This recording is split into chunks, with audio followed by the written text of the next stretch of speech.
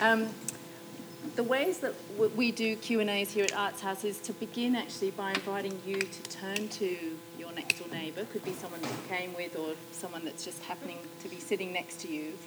And you've got a minute each just to reflect on that intense, incredible experience that we've just had.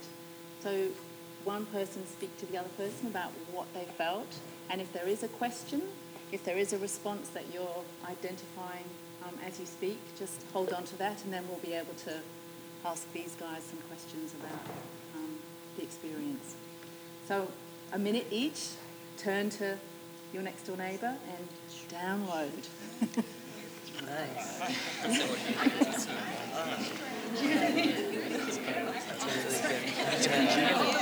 Take that back to New York.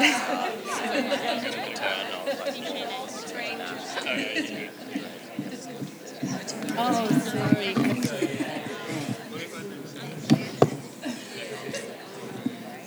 But you project, you can be heard. Oh, yes, but not recorded. I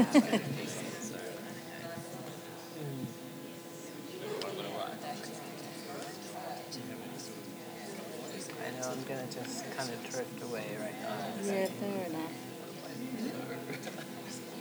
I had to do one last semester. Who was the man we were talking to last night? Philip Kia. Philip Kia. Yeah. I don't know him. He's an Australian philanthropist. So he's a really great supporter of Artwork, yeah, particularly dance. He's done something called the Philip Kia Award here in Australia, and yeah. Okay. But spends, as you hear, a lot of time in New York he and just really knows everybody that I know. Yeah. But I saw Okay, him. another minute. I think he's staying at our hotel. Okay. Briefly, but it was like, I can't remember his name for the life of me. It was just too easy. Philip. Yes. Well, that's fantastic. So he's a big supporter of Arts House. Yeah. Well, not specifically directly Arts House, but definitely. He's very interested in dance, and Dance House is another similar space to Arts House. Okay. But obviously focused on dance. And, Right. Yeah. So he's done, but yeah, he comes to see a lot and he supports artists a lot. Good. Yeah. Well, it's nice to see him here, Yeah. Ben. Yeah. Okay, that sounds like a natural lull. All right. Well, I might just throw it right over because I'm sure people have got lots of questions. So hands up. Who's got a response or a question for either Okwi or Peter, who's the designer and director, and Okwi is writer and performer.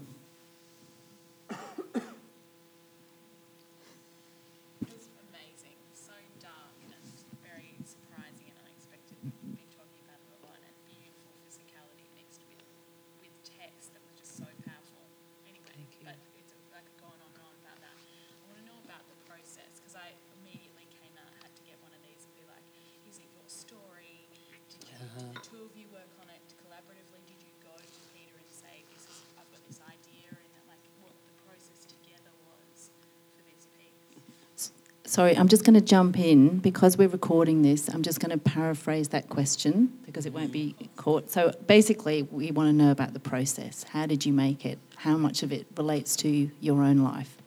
Right. Well, sorry.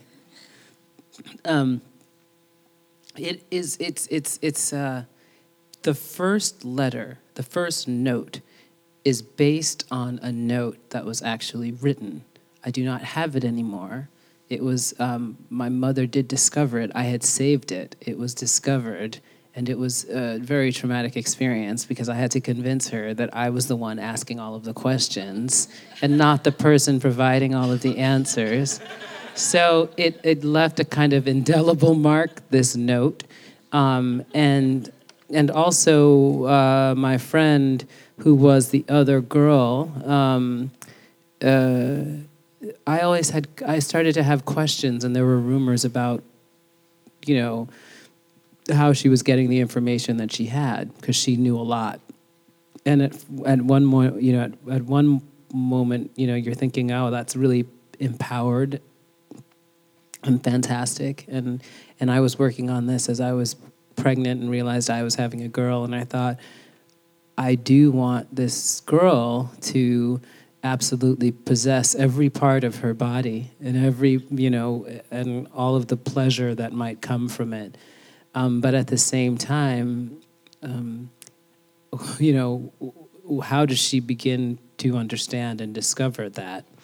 And so all of these things, so there were questions of innocence that I was having, and I was thinking about this girl and the rumors swirling around this girl, and just growing up in the Bronx and all of the incredible girls that I grew up with, and so many of them had strange pieces of information, and then there were like beautiful moments of innocence, and I just wanted to somehow make something that reflected the complex interiority and the dynamic relationships. I wanted to do that through language too, somehow, especially because I always feel that there's a dearth of representations of that kind of complexity around girls of color in urban environments. And I wanted to make, I really wanted to make this space. And as for Peter, he is my partner, and we work together all the time. And, I start maybe writing something, and then we start to talk about it, and then he starts thinking about the space, and we argue, and then he starts thinking about light. He's just like, well, what if we did this? Or what, and even when it comes to movement, I start to generate movement, then he looks at it and he's like, well, what about this? So I have to say that there's a kind of synergy and a moment where, I'm largely doing the writing, but even Peter is like, well, do you think you're missing something? Or, you know what I mean? So we have that kind of thing. And then we make the sound together, which was quite complicated today and not totally intentionally. But we kind of, it's just like, he's also my husband. We have a child. He's the father of my child. And so it's just like, of our child. Sorry. He's the father of our child. Sorry. And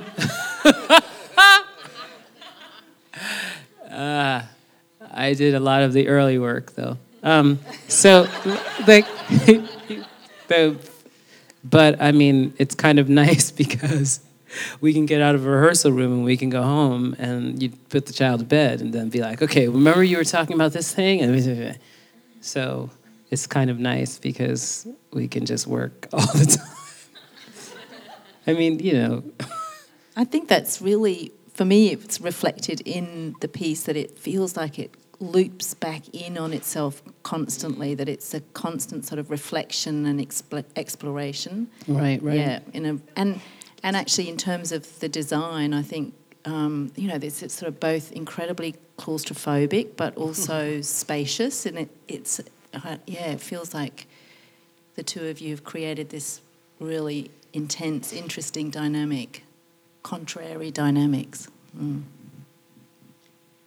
going to say something, Peter? Well, I'll just add that it's like who said, it's great that we get to work together and then bring the work home together. But that's also obviously a double-edged sword, and that you can never stop working together or thinking about stuff.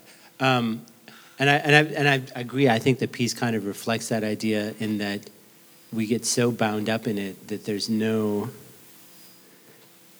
for want of a better word, like a distance from it. There's no, so even though I'm theoretically on the outside of it and Oku's on the inside of it, we're both very bound up in it, so that to a certain extent, there's no like third person coming in and being like, oh, well, this is what it's like for somebody who hasn't been working on it intensely for the last 9 months. And I feel like for us, that's a good thing, to be so bound up in it that we're not, that we totally lack perspective. It's a new kind of dramaturgy. Did you have a question? I did, and it seems simple and silly, but can you see the audience? And the reason I ask that is it's just so mind-blowing for me that someone could be on stage and say everything that you said and be doing what you're doing with an audience. I would find it so terrifying. So the question is, Such a generous thing to do. I guess, can you see the audience? can you see the audience? Yeah, I think first of all, it's sometimes there's so much sweat in my eye, and especially in the beginning, I basically had an incredible amount of salty sweat in my eye, and I usually can see the audience. I can see everybody, but I was blinded sometimes tonight, and that's always a bit weird. But again, even that first part is about. That first part happens, and whatever the result of that first part is, that's what's happening, right? So I'm blinded.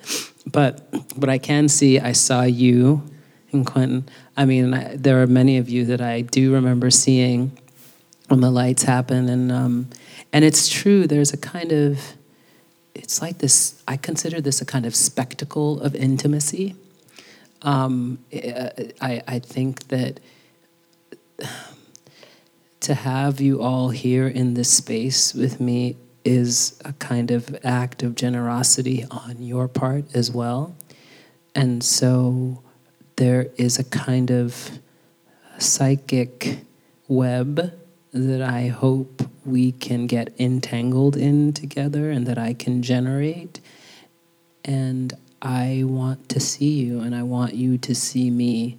And it's frightening to me too, sometimes there's a guy who's falling asleep, it's just like to sort of to try to create a landscape where everything is actually permissible, that I can see you, that you can see me, that people can fall asleep, people can walk out, you know what I mean? Like to how do we, we make this, this beautiful little, we weave this kind of web, but it's all right for people to fall in and out. But the gaze has to be, there's something powerful about looking and being looked at, and you know what I mean? Like that you're all looked at, and you're all an essential component of this piece and of this moment, and I don't want to deny that.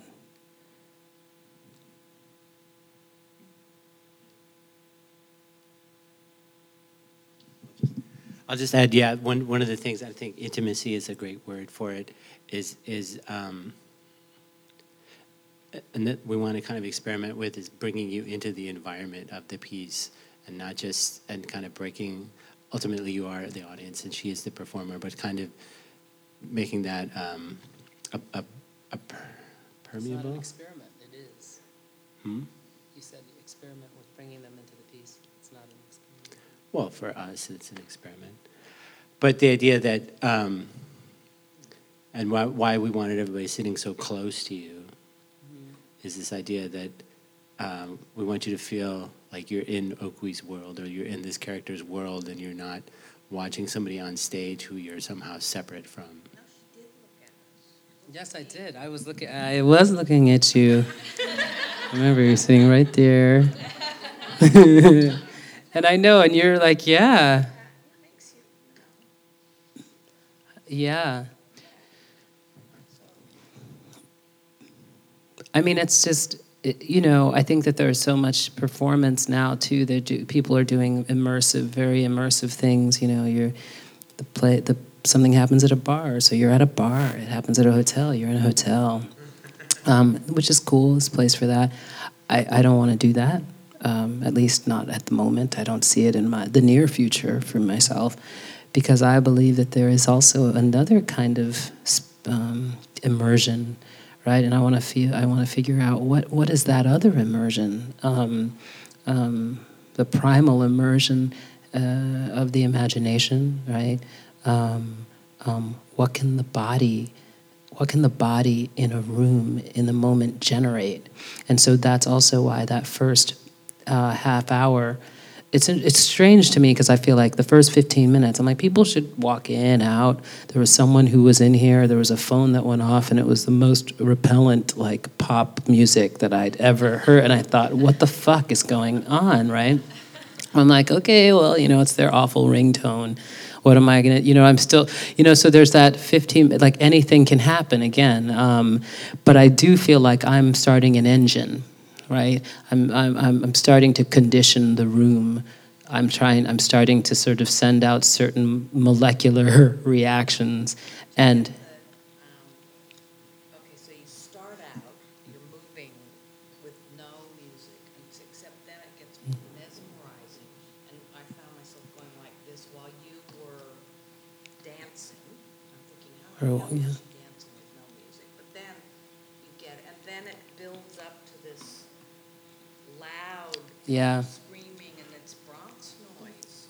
It's not the Bronx, but it is. There are kids at a playground. Yeah, that's what I mean. Yeah, that's Peter's find. Wherever, yeah. Great the way it built up like that. But there's always sound in the beginning. It's just it's low, yeah. But it's not. Yeah, it's not. And I'm not. And I don't even think of myself as dancing. I know you don't. Yeah. But you can call it what you will. That's all right. Yeah. Who knows? You don't know what you can do until you start doing it. And then you're just like, whoa, what the hell am I doing? Try it. Start 5 minutes and 10 minutes, 15. So did you develop that movement? Because it feels like a practice. It feels like a trance practice. Yeah, yeah. And did that? Yeah. I started. Did you draw that from? I was thinking of before the whole twerking thing, right? I was just like, what the hell is this twerk? People have been doing this shit for ages. It's just but it's just everyone's like there's it gets viral. So and so is twerking. There was 3-year-old twerking in the supermarket, and like people have been doing this kind of thing forever. But anyway, so I kind of sometimes when I'm beginning a practice or I'm thinking about. As I was thinking about the girls and I was starting to write, I always start to try to find a kind of some movement, something that I feel is quintessential to the character. And so I find that and I start to work that. And I just started to do this thing and then allowing it to transform and morph into something that doesn't look right. Like that's, just kind of letting it go wrong. And what happens. And, it's also about, I just started to think of that piece sometimes as a prologue. You know what I mean? It's just everything you see there you're going to see it again, or it's somehow it's telling you something about what's about to happen. And I did a version of that for an hour in the River to River Festival in Lower Manhattan in New York. Peter designed a huge pool, kind of like a wading pool with linoleum and, cassette tapes and like a chair and old magazines and it was in water and I did it for an hour and then fell in the water and it was quite beautiful. And then I thought of that as kind of doing the entire performance, but without spoken language. But anyway, so yeah, that it is a practice. That is the practice, but it comes from trying to remember these girls.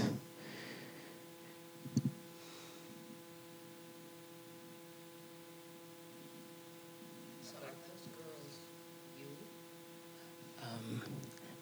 Yeah, I mean, I think maybe I didn't answer that part of your question. Are they me, as in I feel like they are contained within me, or I am attempting to hold them within me. And so ultimately the character, and also I'm always interested in the unreliability of memory, and the unreliable narrator, And when you stop trusting your main source of information, so it gets very, very slippery, and hopefully there is confusion even with her as to who the girl is, like, and whether there is are there two girls? Maybe there isn't. Maybe there's only one girl. But it is also my reflecting on containing all of these possible trajectories of things happening. But to give space to the beauty of the dreams of some girls, I mean, and I did practice lucid dream training when I was a kid with a friend.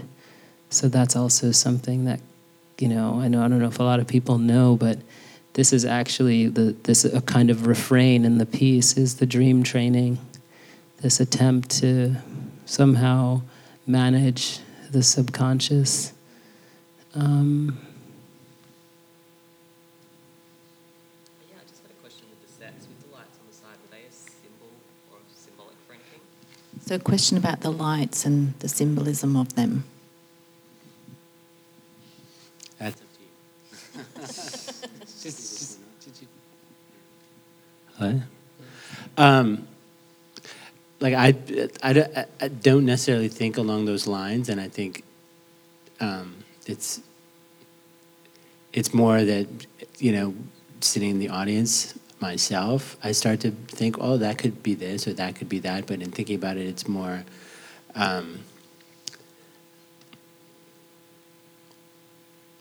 I guess certain ideas, whether they're symbols or not, the idea of lighting that you see within the space, that it's, at some point in this piece I felt that we had to compromise and use actual, like, theatrical lighting as well, so you could see what was going on, but kind of the idea that you see the light sources within the space, and those create their own kind of world of light and shadow, and that it's very low to the ground, and kind of also trying to think about what people from maybe our generation grew up with in people's homes, who maybe what kind of lamps they might have had, and then also in this landscape that's kind of like a dream landscape or a landscape that's kind of overgrown, kind of like a vacant lot that all this stuff has been strewn into, and this person is in this space somehow, and so kind of evoking that idea.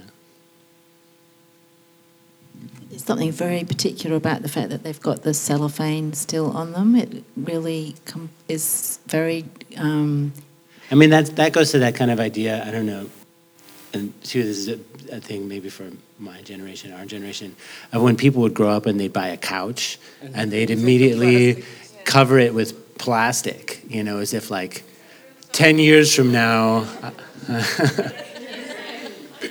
10 years from now, I want this couch to be still pristine, so I'm going to buy these plastic covers. Right.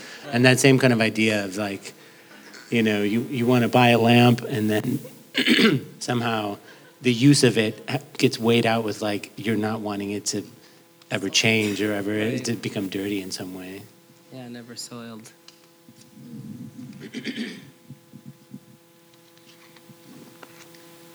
Thank you both for the performance. It's wonderful. I feel very lucky I got to see this performance in New York as part of the Coil Festival in 2014. Wow. And then to see it again tonight was wonderful. I felt very lucky. I just wanted to ask about how the piece may have evolved and how performatively you continue to come in and do the piece. Yeah. How you keep yourself, I don't know, engaged with it, I suppose, for that time. So the question is how you keep engaged with the piece as you're performing it over some years and in many different contexts and continents. Yeah. It's a good question. I just think that, thank you for coming to see it again first. And I'm a fan, obviously, of doing things over and over again for long periods of time. So, like, I feel like that. I feel like I figure it out more. You know, I mean, I think doing it in Coil was great. I was doing another show while I was doing Julie Taymor's A Midsummer Night's Dream. I was playing Hippolyta.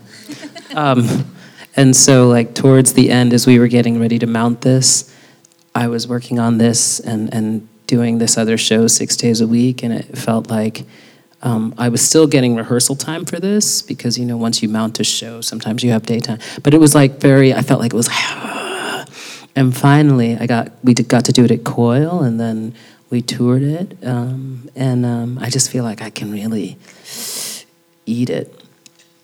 But it also feels a little bit like, you know, oh, I don't know if I should do that again. And when we took it to Portland in September, and I remember thinking, this is the last time I'm going to do this. Like, I see the end point. I see, like, 2016, like, April, and I'm like, that's it for me, I think. And I'll get somebody else to do it. Because I kind of want to see it, you know. And I'm tired sometimes, and but like I said, it is still you find like it has it gets roots in you. It roots in you, and there are it's just you just find. I say it's a cheat, but I get to that 30 minutes, and it's like shedding skin, right? So every time I do that, I feel like I'm just a different person. Like it's like a different thing after that for me. Are you a dancer? An actor. An actor. Well, then you know. Yeah, I was just interested to hear. Yeah. It's interesting too, the different audiences as well. And that's the great thing about doing something live is just the energy that you get and then it's returned. And I think we talked about this a little bit earlier, the idea of the piece essentially beginning before anyone comes in. Yeah. And this is always this weird thing where we're trying to figure out how exactly to do it. Because it's nice when people come in and they just come into the space like a normal theater. Like when you normally come to see a theater thing, you're sitting there, okay, it's going to start in 10 minutes, you're looking at your program, right. And then you're like, oh well, I guess somebody's over there, you know, and kind of the collective feeling of when an audience starts to focus. Kind of like they decide together. Yeah, they decide when it begins or when you know, to shift from like I'm in the outside to in the inside. And it's interesting because the thought that I've been having lately is because we've begun working on a new piece that is about a year away from now. But then working on this, performing this at the same time, and obviously I see it every night because I'm working on calling the cues and things like that, and I'm constantly thinking, I'm like, wow, this is such a good show. You know, how are we going to do a show as good as this again next time? You know, this is like, you know. But I think, yeah, there's I know. I mean, I think that's the interesting thing about the show, and obviously, I've probably seen it more than anyone else, but just this idea that you've kind of discovered something interesting when you can continue to mine that or continue to like go into that area and be like, okay, well, it's, you know, the landscape has shifted a little bit, you know, and I'm still interested in exploring that landscape. But I mean, it's funny because I actually don't judge this show as like a good show or a bad show. I mean, especially for me, I feel like it's a thing. It's a living thing that I have to encounter. Do you know what I mean? So that's an encountering. So it doesn't kind of, it almost, I mean, it's nice to have an audience, but I can do this show by myself. You know what I mean? Like, why would you do that? You know, but I could and go somewhere. Well, I suppose like at the start, that kind of almost trance thing you get inside. Yeah. You know, there's almost that kind of entrance into it, and then, like you said, the shedding of skin. Yeah. Break. like I start to just like, I'm like, oh, fuck, or, I can't see. I mean, there's a lot happening. And then I start to, anyway, you don't want to know what I think of. But I have like a lot, I have such another landscape happening, another map through that, right? Because that's loosely scored. I have some vocabulary and I have markers, but the idea of trying to score it so that I have a path, but also keep it open so that I can let the other voices in and the things in that, no, it's a thing. Yeah. But it's nice to not feel like I'm judging it by the terms in which, as an actor, in other shows, things are judged, or the audience, they were okay, or, you're all snarky, and it's just like, no, I don't, you have a task and you have a thing to do. And, anyway, I don't know. Yeah, so just to say, I think we've probably got time for a couple more questions, and then, so one there and one there, yeah. Has doing the show in any way affected the way that you see yourself over time? Like, because it's hard not to watch it and go, but you're so beautiful, and to have any thoughts like that. And I can imagine that people would afterwards be constantly coming up to you to reassure, to express that to you. Well, you're the first person who's done that, dear.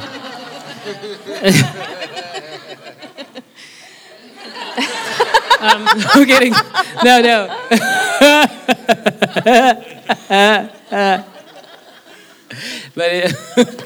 But it's not me. She's not me. Do you know what I mean? There are pieces of it that are me, and there are ways in which it's set up so I say things, and you can say, oh, that's you. I mean, I do that in the writing, but this is really a character. It's not like Oakley. But I can imagine that, like, if it... Some things, sure, there was a point where I was in school and I was called ugly a lot. Oh, no, not saying that, but, like, that I can imagine it would evoke a lot of people to come and right. Tell you how, tell you what it freaks that makes you want to say. Right, imagine a way. No, they never do. No. But I think, Okay, so we had one question here. I was saying, that it isn't completely set, so there was room for things to happen. Have you ever had to protect each other, or felt that you wanted to, from what might come up, or some of the content, and moments where you just want to rush in and just stop there, or you thinking, oh dear, we haven't been there yet, where we're not, how do you support each other? It's so, it goes to the nth degree. yeah. So the question is how you support each other in the work, particularly given it's not completely scripted, or, Yeah, I have moments of wanting to back away every day. Every time I do, before I do it, I'm like, I'm going to do it, it's going to be okay. But it is set. I mean, there's a map through it, or the language is set, the text. Do you know what I mean? So it's definitely not like, it's not free form, but I have space. So the structure obviously saves me. It's not, in a way, there's something about it that's quite contained.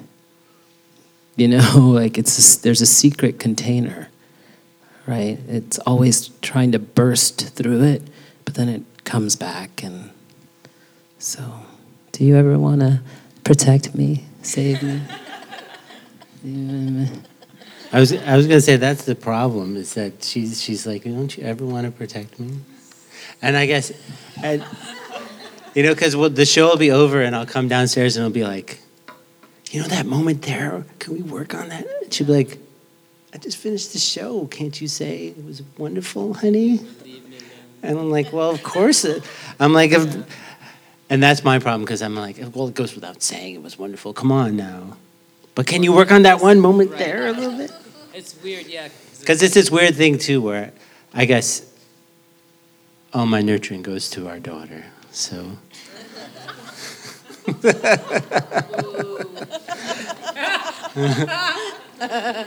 No, I was just going to say, I guess my impulse is to just really push things, and whether it's, I don't necessarily think it's in reaction to the milieu that we're in, of seeing other pieces or feeling dissatisfied with other things that we see. But for me, it's more, and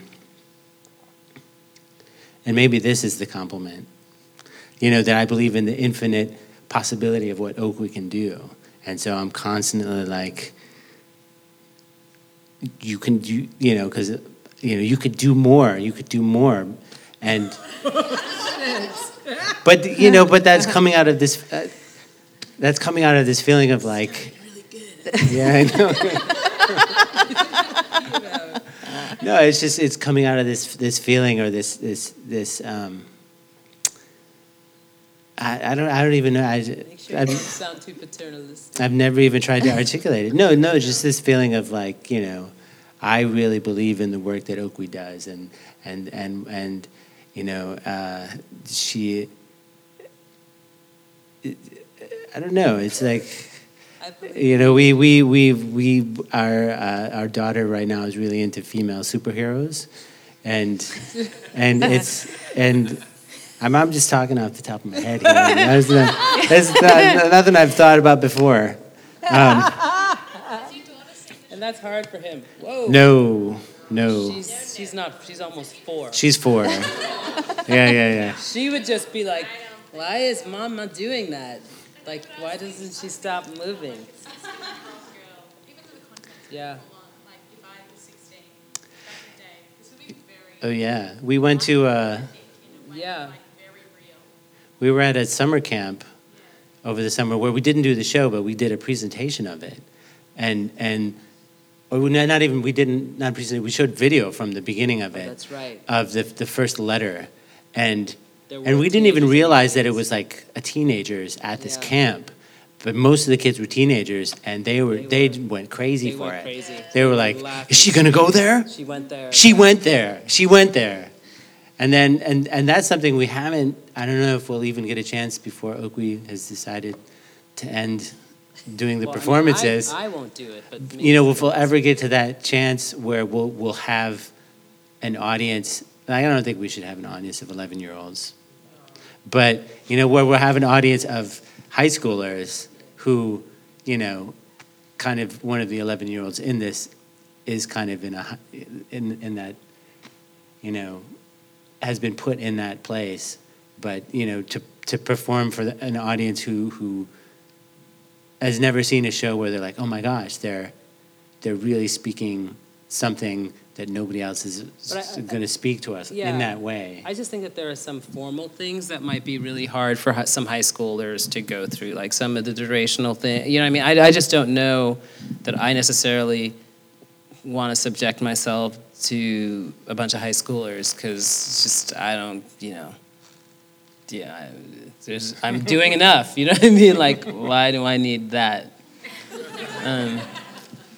Okay, I think we've probably got one more question and then we can meet at the bar. And I had a question. It was sort of relating to what the last 2 questions actually, but it might, I'm not sure how to phrase it, so I can't wait for it to be paraphrased by you. But it was kind of more about like your roles, obviously as director and writer and dramaturg, and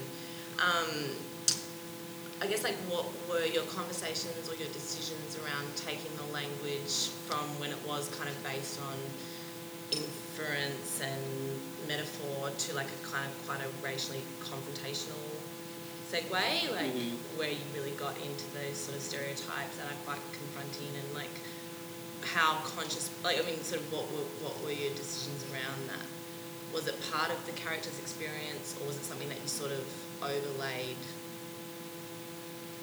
onto the experience for the viewer? Does that make sense?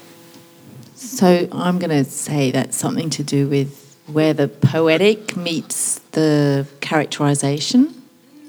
Okay, can I try? No, okay. I'll try. So you're asking when did I make the decision, or when were the decisions made to go into some kind of very racially charged language moving from something that may have been sort of less.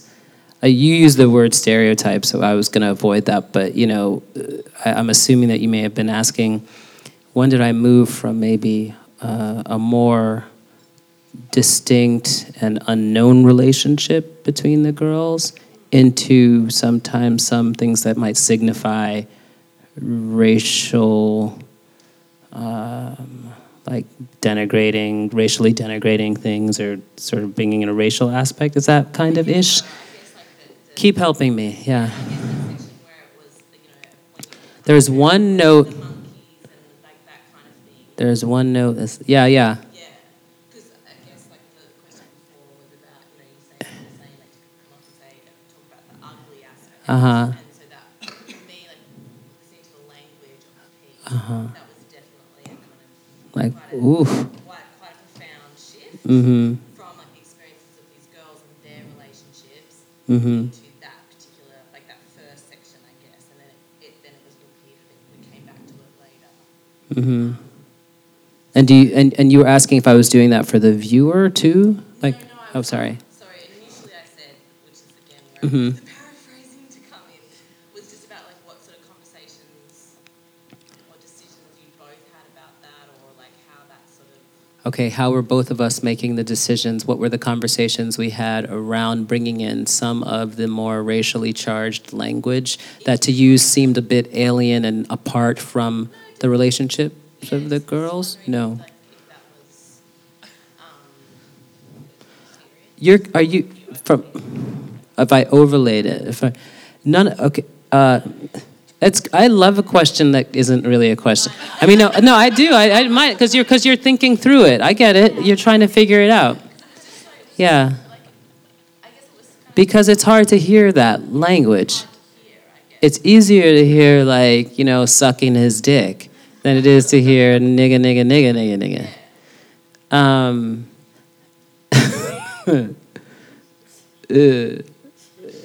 Yeah.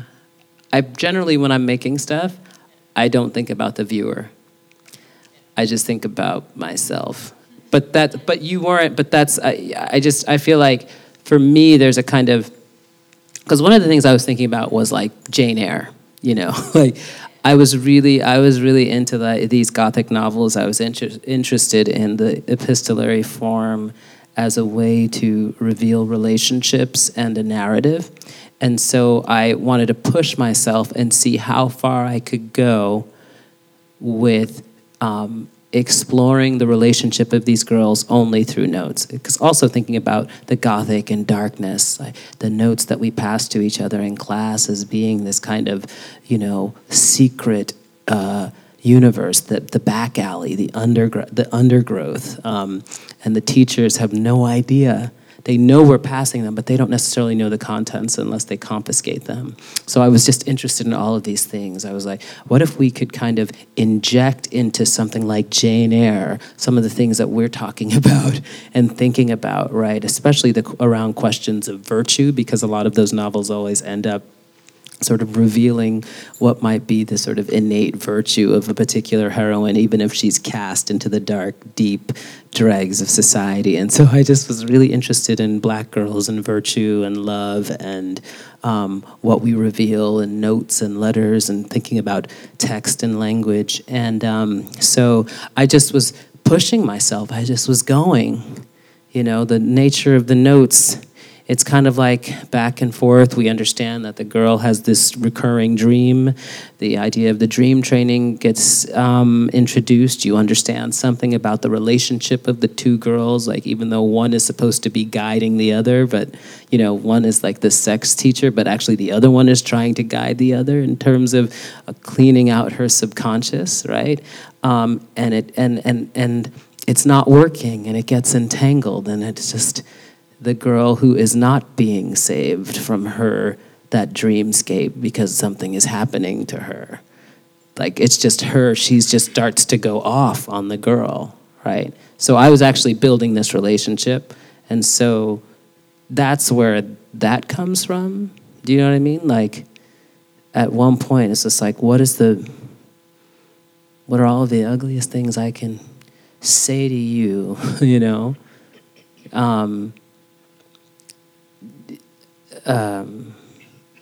So it's just for me it was a kind of a dramatic, a kind of arc, and then it all breaks apart. I call it the middle passage, where, and then I'm like, then I come out to all of you, then it's just like, we've abandoned the notes, the project has failed, right, that part.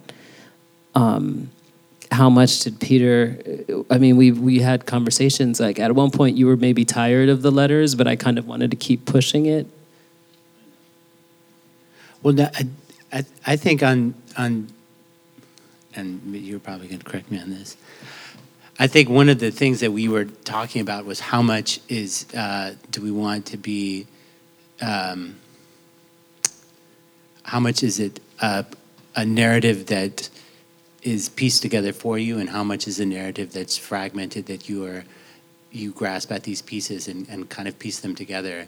And like one of the things that we kind of talked about earlier, that we both still kind of debate about or have different views of, is the kind of resolution at the end of whether you're like, well, this is what happened, and how much do we want to give that to you in terms of what we think happened, and how much do we want it to just be like, and then you have to be like, okay, I think this is what happened. And towards that end, I think in the beginning, we wanted, there were these disparate notes that Oakley had written that we weren't necessarily sure, okay, this note, it wasn't clear, like, okay, here was a day of notes, and this note came first, and this note came next, and this note came next. It And was clear for me what the order of the notes was. Yeah, I was... Well, I'm sorry. I'm talking about the process of, anyway, so, and here you get the real view of the process.